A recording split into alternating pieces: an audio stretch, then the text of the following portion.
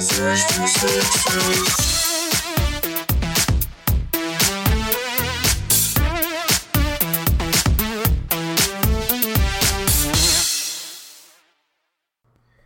evening, and welcome to the Smutcast, your source for, holiday erotic pleasures. Yeah, we'll go with that. My name is Trevor. My name is Rachel. And, welcome to our Thanksgiving dinner we've prepared for you. We got some smut and some cranberry sauce, and that's it. And I don't think this story actually featured cranberry sauce, but I think every other Thanksgiving dish was described in loving, vivid detail. I guess if you're going to write a Thanksgiving story, that's really the only correct way to do it, it's like 50% like just fucking, and then 50% eating delicious Thanksgiving dishes. That's what I want. That sounds like my kind of Thanksgiving. Yeah. Rachel, I have bad news. Okay. I'm concerned, but I'm ready. I feel like our entire endeavor here, what we do week after week, just plunging the depths, getting our hands dirty, trying to figure out and quantify and articulate what is and is not sexy. Someone beat us to it. Did they? They did. The good people at People Magazine have consulted their oracles, have brought in their alchemists and their scientists. They brought their shadowy cabal together. And they were able to quantify it. They were able to name the sexiest man alive, period, scientifically. And apparently it's Blake Shelton, so we can all go home now. We at the Smutcast will now be adopting a new grading system wherein we assign a story, however many Blake Sheltons. 1 out of 10 up to 10 out of 10 Blake Sheltons for how much the story reminded us of objective sex god Blake Shelton. So the 1 to 10, is this like the level of alcohol bloat that the hero has? Because how much they look like a person in their 40s that still finds reasons to wear their high school letter jacket? Exactly. How much, in one of my friend's words, they look like a sad, divorced dad at a barbecue, just looking to get some tail? Like, I've made my position on things clear. Schlubby dude is kind of my thing. Sorry, Chris. I love you. You're beautiful. You're a connoisseur of schlubby dude. I am. And, like, even if you like schlubby white dude, there's so many better options than fucking Blake Shelton. I don't even know who Blake Shelton is, by the way. I've just, like, seen pictures in the articles. He's a country singer. He's on The Voice, I guess. Okay, I've never... He's always yelling at Adam Levine, who is also a horrendous individual. Him knowing that he's known for yelling at Adam Levine actually makes him a little more attractive to me, because I, too, would like to spend a lot of time yelling at Adam Levine. Yeah, I've got a few things to yell at Adam Levine about. Mainly the fact that he named his latest album Red Pill Blues. God damn it. Fuck Adam Levine, fuck Maroon 5, fuck The Voice, fuck everything about that story. I think the most surprising thing about that news was the fact that Maroon 5 is still a thing in 2017. I hate that that's true. I mean, like, Maroon 5 isn't the worst pop act working right now. I would say that either goes to Train or Imagine Dragons. Imagine Dragons, without fail. Is Train still current? I mean, they were releasing songs as recently as 3 years ago that were in the top 100. Okay, yeah. I don't know if they've done that recently. But I hate them, and Hey Soul Sister is the worst song ever written. Hey Soul Sister is terrible. My current, Axis of Evil would be Imagine Dragons, Mumford & Sons, and maybe, Neon Trees. I don't actually mind those last two if I didn't... Like, the fact that I've only... The Head and the Heart, too. I don't know what that is. All the hand-clappy call and response, soft lounge folk for, easy listening. Okay, so you really don't like the Lumineers, then? I can dig on a couple Lumineers songs. A couple, though. What about Of Monsters and Men? How do we feel about that? Hell no to that. Really? I like Of Monsters and Men. because I really like folksy singer-songwriter music, and there's so much of it that's good, and then there's like that. I don't know. That's fair. I disagree, but that's fair. Though? I mean, if you're into it, like I'm not gonna yuck your yum, if you know what I mean. I don't actually. I don't even know what you just said. So, I'm fairly certain I misheard. Who do we want to give the Smutcast Award for sexiest man alive? Sexiest. Are we talking sexiest dumpy white man alive, or no? I mean, just period. Richard Ayoade, without fail, is my sexiest. I feel like we alive. have discussed Richard Ayoade. He is a beautiful man. Let's see here. Trevor's definitely did that wrong. Yep. You got there. You got there in the end, though. Okay. Very, very nerd chic. Look at that bone structure, though. Look at that chin dimple. He's cute. He's not my thing, but he's kind of objectively cute. We do have very different things. Yeah. I will say that. Yeah. We have some intersections. We're both thirsting hard for Chief Hopper this season of Stranger Things, along with everyone. I don't know if I put him as my sexiest man alive, but he's definitely the sexiest man alive to me. Who would be your People magazine cover sexiest man alive? I just kind of feel like it has to be like Idris Elba of course. Every year. Voice alone. That guy could read the phone book and I would finish. Same. Yeah, no, has he ever made the cover? I know he's usually... I think he won, 2 years ago? I don't know if he's that's usually true. in the, the little postage stamp-sized other sexy guys in the article, the spread, but I don't know if he's ever been the top sexy guy, which I think America knows he is the top sexy guy. Yeah, just... we don't need People magazine to tell us. Yeah. So, this year we're thankful for Richard Ayoade and Idris Elba and David Harbour. If any one of them would like to arrive and be just on our Thanksgiving table, this holiday, we'll refuse. We'll be down. We'll be down. So this week, this episode, we are doing Stuffed, a Thanksgiving romance by Jessica Gadziala, and this book wins the award for most just direct title. Yeah, it does what it says on the tin. It is a Thanksgiving romance. I would say that it's the most sexually vanilla story we've had so far. I kind of loved it, though. I thought that the writing was so solid, and the level of detail that went into the characterization and setup of just the dynamic between the two leads and the side characters, everything, I was really satisfied with this one.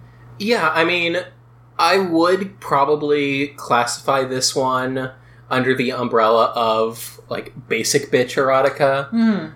But it's kind of the best possible version of that. Yeah, it's not filthy, but it was definitely smutty, but... It wears its sort of, wish fulfillment angle, on its sleeve. Absolutely. Very hard. Every aspect of this story is sort of crafted to be the most sort of, erotica reader wet dream that it could possibly be. The houses and the foods and just the way that the main gal is characterized is so author and reader wish fulfillment, but yeah. I don't even mind just because I liked her, and the prose was really strong. Yeah. And I'm glad that they didn't go full what I would consider Kathy comic with it, because she started out as the first way that she describes herself is I'm a shy, bumbling, socially maladjusted girl who binge eats potato chips, and which, nothing wrong. I'm not trying to call her out on that, but that can very easily devolve into the self-pitying, hapless, Kathy comic sort of character. Yeah, I think in stories like this, there's a real tendency to give your heroine flaws that aren't flaws. Mm-hmm. And I mean, that's... The story is guilty of that, too. With any sort of wish fulfillment story, even the non-erotic ones. Hi, Twilight, how's it going? It is the standard, like, they always start out by describing themselves as plain, but then she has long, wavy hair, like a diminutive nose, full lips, gray eyes. She's... Then later, like, describes herself as girl next door pretty. Which seems a little bit more realistic than, like, this story reminded me of the movie She's All That, which, like, with the whole, like, she pulls her glasses off and takes her hair down, and suddenly, like, she's beautiful. Yeah, this blessedly has 100% less Freddie Prinze in you, though. Yeah, not about that. Though apparently he's been doing really well as far as voice acting goes. I've played a couple of games with him as a voice actor, and he's been really good. Nice. So, is he still married to, is it Sarah Michelle Gellar? I don't know. I'm sure that I could look it up, but we're kind of doing a thing. We'll have a corrections corner at the very end of this. Somebody can set us straight on the status of that marriage. As far as I'm aware, yes, they are still together, which is frankly a feat in and of itself. Yeah. Well, good on them. I just assume that every couple that got together in the 90s will inevitably break up. Yeah. Like, sorry, I guess people whose parents got married in the 90s. You shouldn't be listening to this podcast if your parents got married in the 90s. As a child of divorce, also born in 90, yes, that one hits home. Truth. But... Samesies. All right. Yeah, I totally forgot. We have that in common. So... Our main character's name is Callie. She is shy, bookish. Being bookish is like the cornerstone of her characterization, and I think it's done really well. Like she's, I could sum up her entire characterization as chips and books. Chips and books.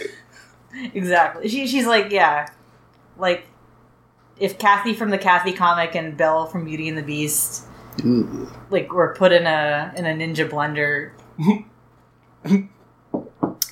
Squeezed out in the year 2017 and wore hipster glasses and patterned leggings.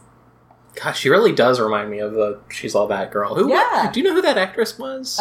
Rachel Lee Cook. Rachel Lee Cook, yeah. That Rachel Lee Cook. Oh no, she's got glasses. I know, what a cow. Like, how stupid do you think I am trying to make me think Rachel Lee Cook is anything but Rachel Lee Cook? Yeah. But... Anywho, we got Callie, who is visiting her family for Thanksgivings, and her mom's chastising her for eating chips over the phone. Like, the first conversation with her mom is, like, her mom hears the chip bag crinkle, and then just, like, calls her ass out on it. Yeah, I thought it was, like, in the first, like, few pages, she specifically says, like, my family was never the overbearing sort. But her mom's like, have you been eating chips? And they're not from Whole Foods? Yeah, he exactly says that. Like, we might have different definitions of what overbearing means. Yeah. But, I did like the way that her mom and dad are written. They seem like really good and realistic foils for each other. Like, the father is this sort of absent-minded, oblivious, professorly type who very obviously instilled in Callie her love of books and her... Shrinks away from conflict. Yeah. Like, is kind of an introvert, isolationist sort. And then the mother is very... not aggressive, but assertive. She's a business professional. She eats well and exercises and kind of urges Callie to do the same, and is, I wouldn't say overbearing later in the story, but she's definitely an alpha personality. Yeah. She's seems like moms that I've met in real life, which is a pretty high compliment for family member characters in these sorts of stories, because they never seem like that. She's like a New England power mom. Yeah. She reminds me of Gail. Yeah. Yes. Like, if Gail was not a malignant narcissist, she might be this mom. If Gail was an actual sort of New Jersey power mom instead of the version of a New Jersey Power mom played by an effeminate homosexual. Yeah. Like, with, like, psychosis. Gail is fun. Gail is great. But this story, like, it gave me so many warm fuzzies. Just the whole atmosphere of it. It's definitely a warmer... It reminds me a lot of the first story we did, actually. The Ghosts of Christmas Boning. Yeah. Yeah, it's got that... Because it never dips into anything, like, super reprehensible, I feel like. Right. I definitely had some problems with the main male character that we'll get back to. And in this story? Yeah. Okay, yeah. But, like, the content is all, like, just nice and pleasant, and the kind of... It actually has a bit of a message, which is kind of nice and pleasant, and it's just, like, a very be-yourself message. And there's a good little bit of conflict with the archetypal bitch character, who's actually written pretty successfully.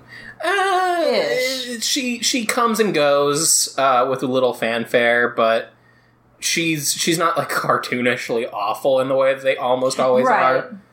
And she's got history with Callie. Like, it's her cousin that bullied her when they were coming up through school, like one of the popular girls, and so they've got... And all of these characters have this history together that I think makes their... Like, the romantic development have that higher stake. Yeah, and feel less like it's, hi, hey, I just met you, this is crazy, but I'm gonna put my dick in you. Yeah. Like, it's kind of like, hey, I just met you after not seeing you for 6 years, and this is crazy, but let's make out in an apple orchard, and then I'll put my dick in you. Yeah. It definitely does have weird pacing as far as all of that goes, and a main male character who needs to learn some damn boundaries. No shit. But overall, it is a pretty, like, warm little, like, oh, Callie needs to go home for Thanksgiving after a few years, and the guy that she had a crush on growing up is going to be there. What will she do? Yeah, it's like her brother's best friend, who she's always carrying a torch for, and lo and behold, he's still fine. Yep, and also his parents are dead. That's pretty glossed over really quickly. Yeah, they're like, oh yeah, his freshman year of college, his parents both died from a car accident and cancer. He seems to have very little in the way of baggage about it. No kidding, yeah. I would move away. I would not live in the same town. No. He's just hanging around. He's a townie. But, yeah, so she has to go home to visit her parents for Thanksgiving. There are sumptuous descriptions of, like, stuffed pumpkin, delicious meals, and, like, I don't know, green bean casseroles. Yeah, it's just all homey. It's a very homey story. And that's something, and this is a very specific personal preference. I love, like, lavish descriptions of food and stories all the time. Like, that's what I loved as a kid about, like, the Redwall books that everyone else hated because they talked about food too much. I was like, they didn't talk about food enough. So I was all about that detail and just the sense of immersion into, like, the sensory details of Thanksgiving and the holidays. And it was very cozy. It's a cozy story. Yeah. So she gets home from her flight, and it turns out that her brother's best friend is already there, and he sees her in her embarrassing airport outfit. Which is, like, a hip, perfectly fine outfit. Yeah, it's just a big sweater and hipster glasses. Like, that's, the humanity. And he's there, and lo and behold, he's hot now. I kept thinking... He was hot then, too. I kept thinking he's aged so well. I'm like, he's 28. He's gonna be fine. Like, he's aged like a fine wine. A touch of gray. Give him another 12 years and then see how you feel. He'll probably still be pretty hot. That's the kind of story that we're talking about. Mm-hmm. But it was weird that they were so young in this story. Yeah, she's only 24, which I guess is fine. That it doesn't really recontextualize anything. In fact, that makes her kind of craving to sort of, like, restart her life and legitimize it a bit more after some sort of, like, stumbling post-college years. Like, I get that. Mm-hmm. Totally. That's where I'm still at. Like, yeah. Same. It wasn't like, I I feel like if they'd both been 10 years older, it would have made the story a bit more eye-rolly for me. Yeah. Like, having them be this young, I think... And they've only carried this torch for, like, 6 years versus... Or for 10 years, but only 6 of them where they haven't seen each other. Right. Like... And this kind of excuses the fact that Callie's mom starts hardcore playing matchmaker, like, kind of out of nowhere. And, like, if they were older, that would kind of be weird, I guess. Yeah. It all scans, at least as far as I'm concerned. Yeah. I haven't done, like, the big family Thanksgiving thing in many, many years as well. But there's a part of this story that I'm like, that was nice when it happened. Yeah. It's evocative. Now I would not return to that sort of environment, but the story at least makes me kind of nostalgic for it. Yeah. Even though most of what I remember from, like, big family Thanksgivings was, like, biting my tongue about, like, the shitty, regressive things my extended families would say apropos nothing. That's why there's wine. I couldn't drink back then, but I can now. Yeah, and now you don't have to go back anyways. Yep, now I can not see them and drink wine. It's the best of both worlds.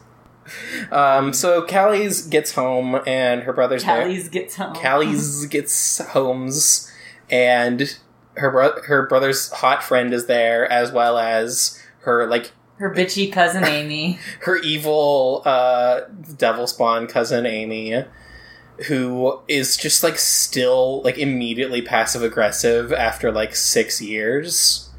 Which, God, how basic can you be? She's got nothing else going on in her life. Yeah, I guess that's fair. She's just still trying to get some of She's trying to relive the high school. Like, if you peaked in high school, then... It's all downhill. It's all downhill.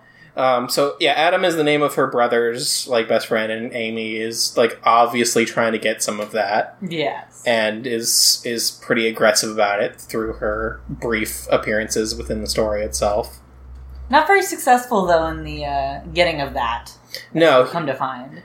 Because Adam is in a basic story like this, he is perfect. Or at least he's what the author might consider to be perfect. Like, he immediately sees through Amy. He's attentive to Callie's needs. He, like, remembers in-jokes and references that they had 10 years ago. He buys her, like, 3 family-sized bags of chips. Because she's chips and books. Chips and books. He is written on the page as if he is, like, flawless. Obviously, me reading it and Rachel reading it, we see flaws in there that maybe the author didn't intend. But... Because we're reading with that eagle eye for like, misogyny and control issues and stuff that I think a lot of readers are probably... Like, maybe that even factors into the fantasy for them, which is completely fine. Like, there's nothing wrong with that. But we read it with a critical eye, so it's... Yeah, I mean, we fucking talked last episode about, like, ways to write non-consent in your stories. So, like, obviously, him being a little shady by, like, our modern feminist, like, hypercritical eye is... You can't really expect every hero of these kinds of books to behave, like, perfectly in line with our SJW sensibilities. True. That said, I do have words for Adam. But I think what I was meaning to say is, like, he's written with an air of, like, almost perfectness, but I never felt like that never really, like, pushed the story out of the realm of, like, believability for me. Yeah, because same. He's, like, perfect in a very, like, down-to-earth way. Like, it shouldn't be too much to, like, want a hero that's, like, very perceptive and very aware of her needs and, like... Yeah, and then just that values their history together and pays attention to interactions they've had. And when I started reading this, because I was initially impressed with Callie's characterization and in the prose itself, I was really like, oh, don't let this guy suck. Like, don't let this guy suck. And don't ruin it with a fucking asshole dude. And she mentioned, like, oh, he's a lawyer. I bet that he's going to show up to Thanksgiving dinner in a 3-piece suit. And I'm like, boo! Yeah. Boo to that! Boo to that whole notion! I do like that evil, bitchy cousin Amy showed up at Thanksgiving dinner in, like, a fucking freakum dress. Yeah. Like, 6-inch heels. Yeah, she's a bodycon dress, fishnets, and, like, 6-inch heels. No fishnets, I don't think. Like, what are you doing? What is this? She's trying to break off a piece of that, Adam, no last name, because we never find out what his last name. Or do we? No, I don't think we do. Was it like Gallagher or something? Ooh, you're right. It was Okay. Gallagher, because I kept thinking of Smash Watermelon's Gallagher, but... Oh, yeah, that guy. And so that colored my impression of what this character was supposed to look like a little bit. It's erotic fanfic about Gallagher. Yeah. Smashed. A Gallagher erotic Gallagher love story. Thanksgiving. Yes. So you had some thoughts on Adam though, on our hero.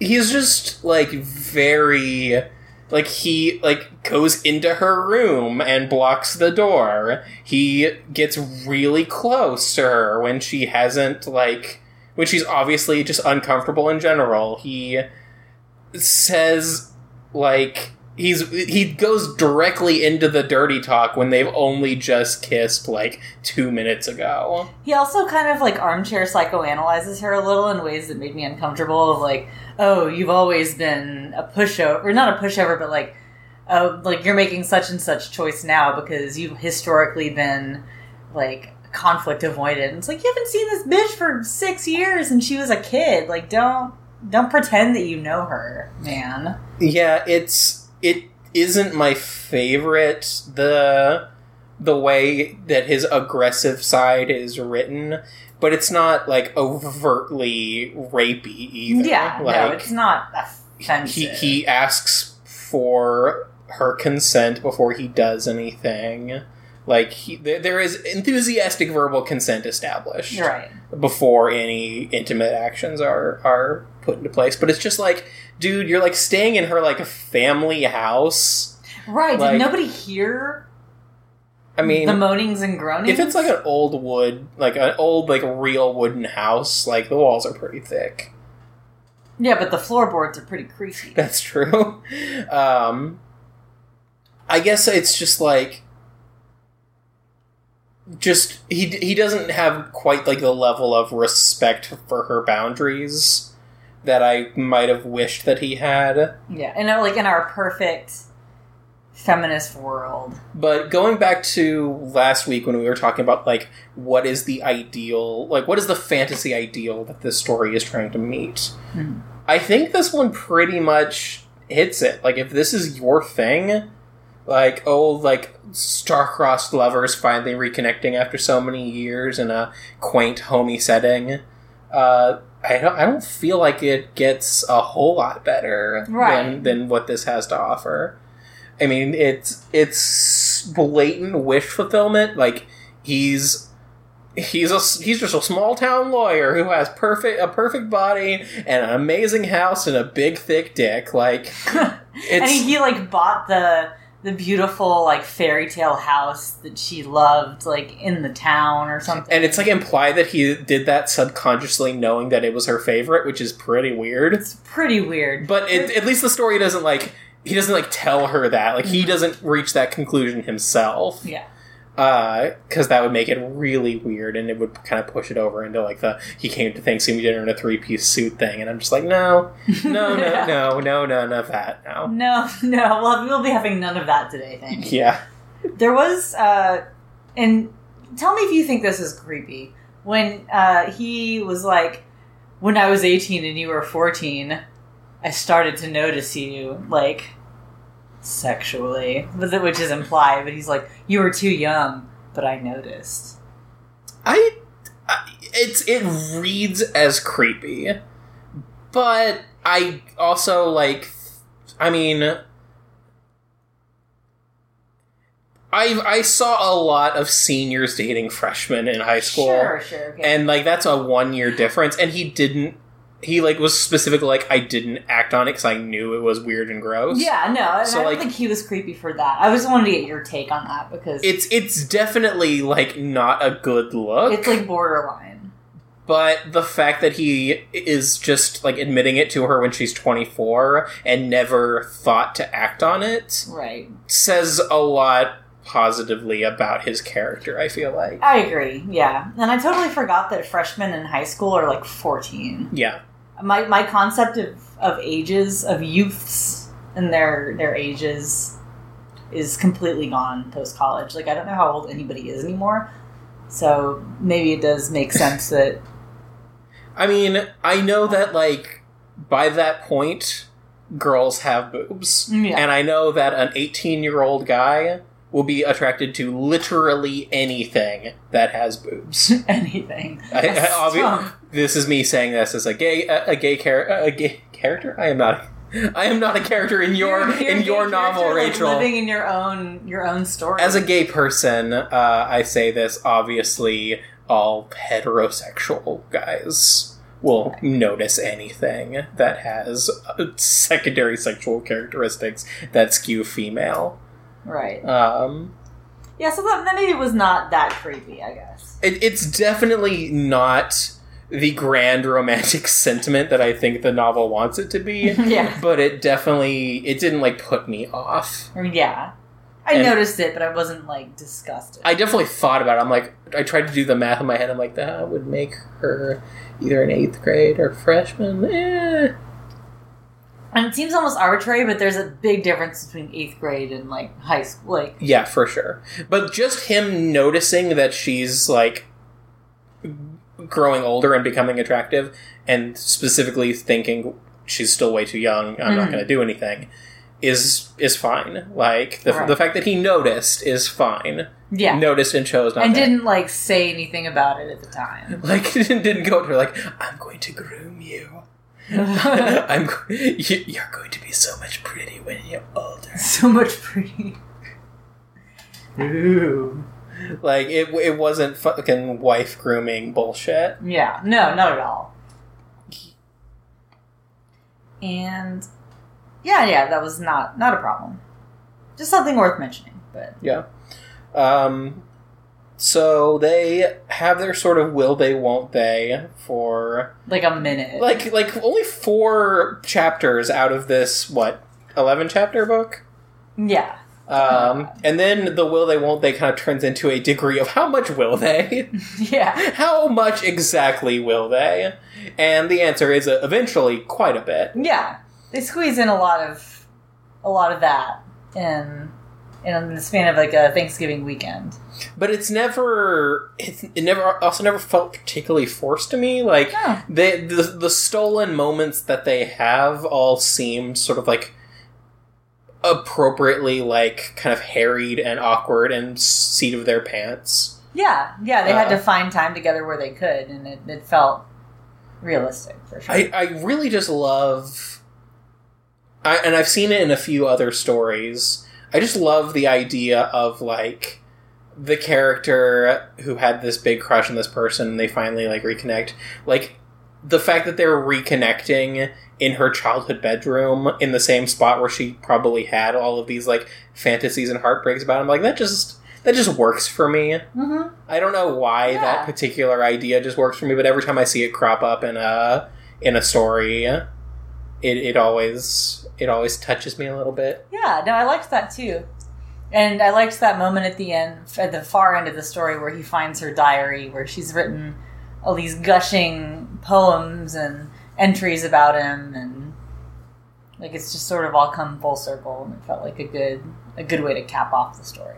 Yeah.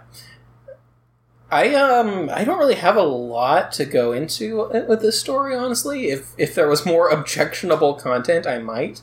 But overall, it just worked. It was workmanlike. It It was. It had the classic grand romantic gesture at the end that I think does not translate to real life situations at all, but really fits the wish fulfillment aspect of the story. So they have sex a couple of times while she's at home, and then she has to go back to DC where she lives, and they live in Massachusetts. She like is heartbroken eats 3 tubs of ice cream about it. The first romantic gesture at the end of the book, where she's flying back and she opens up her luggage and he put like a big bag of potato chips in her luggage for her. I love that though. And she's like, he knew me so well, and then I ate the whole bag of chips right there. That's a way sillier image to me that I think the author might have intended. It's silly, but I kind of love that he's not put off that she would just like demolish a bag of chips. She's like, this is something that she loves. It's who she is. And there are so many little moments in the story. Like one time when they're having sex, she had like, I don't know, like TARDIS printed socks or something on. And he was like, don't ever change, Callie. And then just kept drilling her. And I thought that was a sweet moment. And they fucking curl up on the couch to watch Serenity. Yeah. Like, the book leans a little too hard on, like, how nerdy Callie is and how just, like, bemused Adam is by the whole He's like, oh, notion. you. Look how cute you are. Also, I did object to a few points on the nerdiness side of things. One, there's no way that a bunch of like teenage boys are renting Serenity just to watch it casually. Like, unless they've already watched Firefly, like, no one watched that movie other than people who had watched Firefly. I saw and it, apparently and I've never you seen Firefly. and Jasmine. Yeah. Like, you are like the two exceptions to that rule. No one saw it in theaters. It made like literally $0. I wasn't wowed by it, but then again, I don't have the context of Firefly to pique my interest. I mean, it's good. I like it. I like it a lot. But I just... That seemed weird to me. That Firefly was their big, like... That Serenity was, like, their big, like, touchstone moment from when they were It's gotta be kids. an author thing. Like, maybe the author just has an attachment to Serenity. And, like... But at the same point... They're talking like, oh, you made us go to those dumb Harry Potter movies. I'm like, bitch, everyone liked Harry Potter. Everyone liked Harry Potter. Like, you didn't like Harry fucking Potter. I guarantee, like, I knew a lot of people in college, like, a lot of different kinds of people that ran in different social circles. There was not a single one of them that I couldn't be like, which Harry Potter house are you in? And they would know exactly how to answer that. Side note, did I tell you that, my roller derby league is doing a Harry Potter House Cup tournament? What? And it's gonna be ballin' as hell. I'm there. Yes! I am there. I haven't been sorted yet. I am there 100%. Tell me what to get sorted into so I can go buy scarves. Yes! And there's gonna be a thing where you can, like, pay $1 or $2, I guess, to, like, buy a spell to cast on, like, skaters. It's gonna be lit, guys. Come, if you're in Austin, December 2nd, I want to say? I'm gonna look that up. We'll do a correction corner, but it's gonna be awesome. I'm so into this whole idea. I really hope that you are sorted into my house. What's your house? Ravenclaw. It's gonna be either Slytherin or Ravenclaw. Yeah. We'll see. Back on topic. The nerd references did get a little bit eye-rolly for me, but that's just, I think, personal preference more than a statement of quality. See, I feel the opposite way. I really liked all those, like, little peppering in of those little elements, like, that colored her personality. It just kind of fleshed her out more, and I don't know, I found that charming. I guess I'm so used to trying to, like, suck in all of the nerdiness central to my core and keep it hidden, keep it safe. You're like, how dare she flaunt it so freely? Yeah, that's... So when I see examples of it being flaunted, I'm like, how gauche. How very gauche. One thing that I do have a bone to pick with, and this is on the sex side of things, can we just stop with this, like... I know exactly. You know exactly. We'll see. But when the guy is like, come for me, and then she fucking does, that's never happened ever in the history of orgasms. Like, maybe once. Yeah, no. That wasn't where I thought you were going, but I also agree that that's... And furthermore, like, telling someone to come for you is a good way to sort of throw them off of their, like, mental orgasm game. Oh, yeah, every time. Like, so, like, fuck you. That's both genders. Like, yeah. Every time I'm in an intimate situation and they're like, yeah, go. I'm like, well, I can't now. I'm going. Thank you for the pressure. Exactly. Take the pressure off, people. Okay, where did you think I was going with that? Oh, the repeated usage of her sex and her cleft. Yep. Her fucking cleft palate? I don't know. I've seen cleft also used to refer to, like, to that little V at the top of your butt crack, so who knows what the cleft, like, be more specific. Which cleft? I just don't... Those are... I mean, there's so many powerfully unattractive ways to refer to sex organs of both genders that it feels a little nitpicky. I think that's maybe why I didn't notice it and, like, specifically file that away as something to complain about, because I feel so desensitized by some of the more nasty ones we've gotten. Her womanly box. Her womanly box. I forget what else. Like, her mammaries. I mean, that's just a silly her big swinging titties. Her big old titties. But yeah, her sex, that's very, I don't know, like, it's like paperback novel, like, obscuring of what's actually happening. It just feels... It feels like sort of the inverse of, like, the really gross ones. Like, it's way too safe and clinical. It's like his length. Yeah. I don't know. I honestly don't know what the best way to refer to the individual organs are. And his meat stick and her sex hole. I don't know. There you go. We're done. We're done.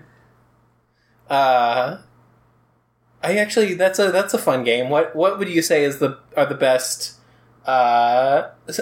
synonyms for when writing erotica? You've had so much more experience than I have. See, I'm in the minority of, like, people I've talked to about this, but I like the word pussy. Like, I can get down with the word pussy. And, like, cock, too. Like, it's standard. Everyone knows what you're talking about. It's not overly ambitious. Because, I don't know, anything else, like, you're erring on the side of being clinical or just, like filthy in a way that's not sexy. I don't know, what would you say is a good... I mean, I read a lot of gay erotica, and it's all over the place, and I usually have very little objection to just, the standards. Cock, dick, I'm fine with shaft. I think prick is okay, too. I'm fine with all sorts of stuff on that front. It rarely, unless we're going, like, George R. R. Martin, like, fat pink mast levels... Is that in one of his books? Yeah. No. I sounds like a Jigglypuff or something. I don't usually have a problem. Are there any that have stuck out to you that have just, like, taken you out of the fantasy? Because they're bad? I've definitely read Turgid Steaming Length. Why is it steaming? I don't know. That's a great question for someone else. And it definitely... Like a baked ham. It definitely just sounds like Duke. Fresh out the oven. Ew. Like, it's... I got your turgid steaming length. No, right there in the toilet bowl. No. But, as I think far... it's the steaming that really puts it there. Because, like, the story was, I guess, set in... It was, like, set in, like, a really cold environment. So, like, the idea was, like, it was so hot that it was producing, like, steam off of it, which is a pretty fundamental misunderstanding of anatomy, honestly. Yeah. Interesting, though. As far as lady business goes, I'm a largely sexually repressed gay man, so kind of every reference to the vagina makes me uncomfortable. Like, none of them, please. But I'm usually fine with pussy. I'm fine if it's a little rougher sort of cunt. Yeah, I can dig on that. I just don't try to fool me. Like, don't try to fool me into something it's not. It's not a nest. It's not I mean, maybe if you're working some 70s bush. But... It's not a basket. It's not a bush. It's not a... Like, it's a vagina. And it's not, like, her core. her womanly place. Her most the sunken place. The sunken place. The upside down. Man, that Get Out fucking porn parody just writes itself, except for all the racism. Did you know that movie's being classified as a comedy? By the Golden Globes? Yeah. Yeah, because people are very stupid and very tacky. Racism's hilarious! Yep. that movie, what with all the jokes. I mean, there were a few good, it's snappy, funny moments, but it was funny in, a ha-ha, oh shit, this world sucks. Yeah. And that world is our world. Yep. Our world sucks. Merca. MAGA. So, yeah, I feel like that's really about all I have to say about Stuffed, a Thanksgiving romance. Yeah, same. I'm glad that no food play was incorporated. Kind of expected it to be. You're glad that it wasn't. I was a little disappointed. It would have made for some interesting discussion, but... If you had to read a passage about someone using gravy as a sex aid, would you prefer it be brown gravy or cream gravy? Oh. Cream gravy's got, pepper in it, right? It seems like it would irritate some situations. I mean, you shouldn't be putting either around your genitals, but, he took the gravy ladle and gently drizzled my chest. For a Thanksgiving theme, I'll go with brown gravy. Brown gravy all the way? Yeah. Fuck, I want some brown gravy right now. I just want some Thanksgiving delicacies. Let's go make that happen. I'm ready. I want it. Alright, so, once again, Stuffed, a Thanksgiving Romance is available on Amazon.com. It's by Jessica Gadziala. Her author bio says that she's really, active on Goodreads and Facebook, so feel free to check her out. I really genuinely would, recommend this and support this. I would put my own stamp of approval on it. Yeah, agreed. I want to support her. I think she's got a good thing going. She's talented, competent. And it's $1 on Kindle, or you can actually buy the paperback version of this for $8 if you want to. Nice. It's got to be super thin. Yeah, it's only 140 pages. It's like a Bible tract, basically. Yeah. Are we going to do some recs? Yeah, I want to do two kinds of recs real quick before we wrap up. One, just our normal, what are you into right now? Mm-hmm. So we'll go ahead and do that one real quick. I was going to recommend tea, because you were talking about tea. Yeah, I had some tea at the very start of this. Tazo has these, dessert-flavored teas. There's one called Iced Lemon Loaf. That sounds like a fucking great tea. Divine. Wait, do you serve it hot still? Yes, yeah.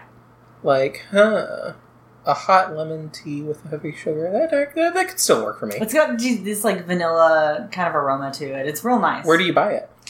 Walmart or Target. I got it at Target. I got food recs out the wazoo today. Butternut squash soup from Trader Joe's.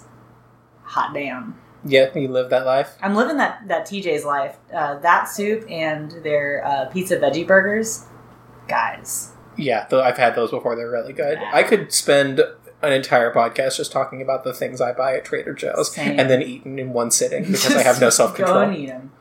Yeah, you had those vanilla bean cookies. Those vanilla bean cookies are my absolute fucking life. They're good. But yeah, that's all I've got to recommend right now, I think, for not much in the pop culture, on the pop culture tip. We saw Thor Ragnarok between recording last episode and this one. It was solid. We both liked it. I think Rachel liked it a little more than I did, which is weird for a comic book movie.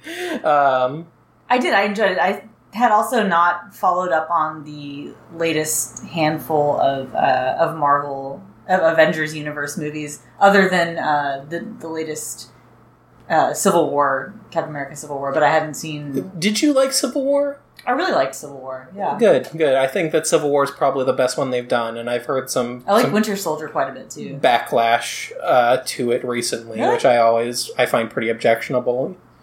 they're like, oh, it's the same old Marvel movie with no stakes. I'm like, the movie's like entirely emotional stakes. You're watching your parents fight. Yeah. It's great. I really, really like Civil War. But yeah, Thor Ragnarok was good. I finished Riverdale. Yeah? Season 1. I haven't watched Season 2 yet. But Chris and I sat down and watched all of that. And it's fucking great. I love it. It's so good. I love Veronica Lodge so much. I want her to be my precious child. I want her to be my wife. That's fine too. I think Chris is the same way. But glorious. Watching it like very recently after Stranger Things season 2, I'm just like overflowing with beautiful children. These are all my sons. But I do question what is in the water in Riverdale that makes all the children such good, beautiful children, and every single parent such a shitty, terrible parent. Like, there's an epidemic in Riverdale of bad parenting. Although Archie's dad is pretty solid. Archie's dad is fine. He's a little checked out, it seems. Like, yeah. You should probably be keeping better tabs, sir. True. Oh, one more recommendation that I'm sure everyone has already watched. I'm always the last on board to popular things, but Mindhunter? I haven't watched it yet. So now if everyone else who's listening to this has already seen it, then you at least recommended it to me. Yes. It is wonderful. Alright, and the second thing that I want to do, because episode is going to come out probably either Thanksgiving Day or the day before, what are you thankful for, Rachel? I am thankful for my friends. I'm thankful for my health, fam, and the fact that we are able to continue to do both this podcast and our D&D game for a little over a year now. Yeah, I was going to say, I'm really grateful that we've managed to keep our D&D game going, like, consistently. I'm really grateful that we managed to keep this podcast going semi-consensually, if I'm being generous. Semi-consensually? It's all consensual on my end. I've been in the Smite game too long, Rachel. It's affecting my vocabulary. Did you mean consistently? Consistently. The Just podcast. making sure I'm not, like, forcing you to do this podcast. She's definitely got, like, a switchblade hidden. Like Trevor is saying everything at gunpoint right now. Yeah. The magic of podcasts. They'd never know unless we said it. It's true. I'm grateful for my lovely boyfriend, who supports this endeavor that I do every 2 weeks and who supports me in an uncountable number of ways. He's wonderful. I'm grateful for being back in Austin. Yes! and being able to see my friends all the time, and hopefully the next year is better than this year was. Yeah. So that was a note to end on. If you'd like to hear more jarring tonal shifts, please follow us on Facebook. We're at The Smutcast. You can email us at austinsmutcast@gmail.com, or you can check us out on Patreon at patreon.com/thesmutcast. We could really use your support. SoundCloud is not free, nor are these books. All right. Once again, my name is Trevor. My name is Rachel. And we hope that you guys have a great holiday, and we'll see you back here in December. Same smut time, same smut place. And also, fuck colonialism. Like, low-key fuck Thanksgiving, but also enjoy your family and your food. Yeah, I am 100% on board and in favor of sweet potato casserole, and 100% against the celebration of the genocide of the Native American populations. Same. I co-sign that.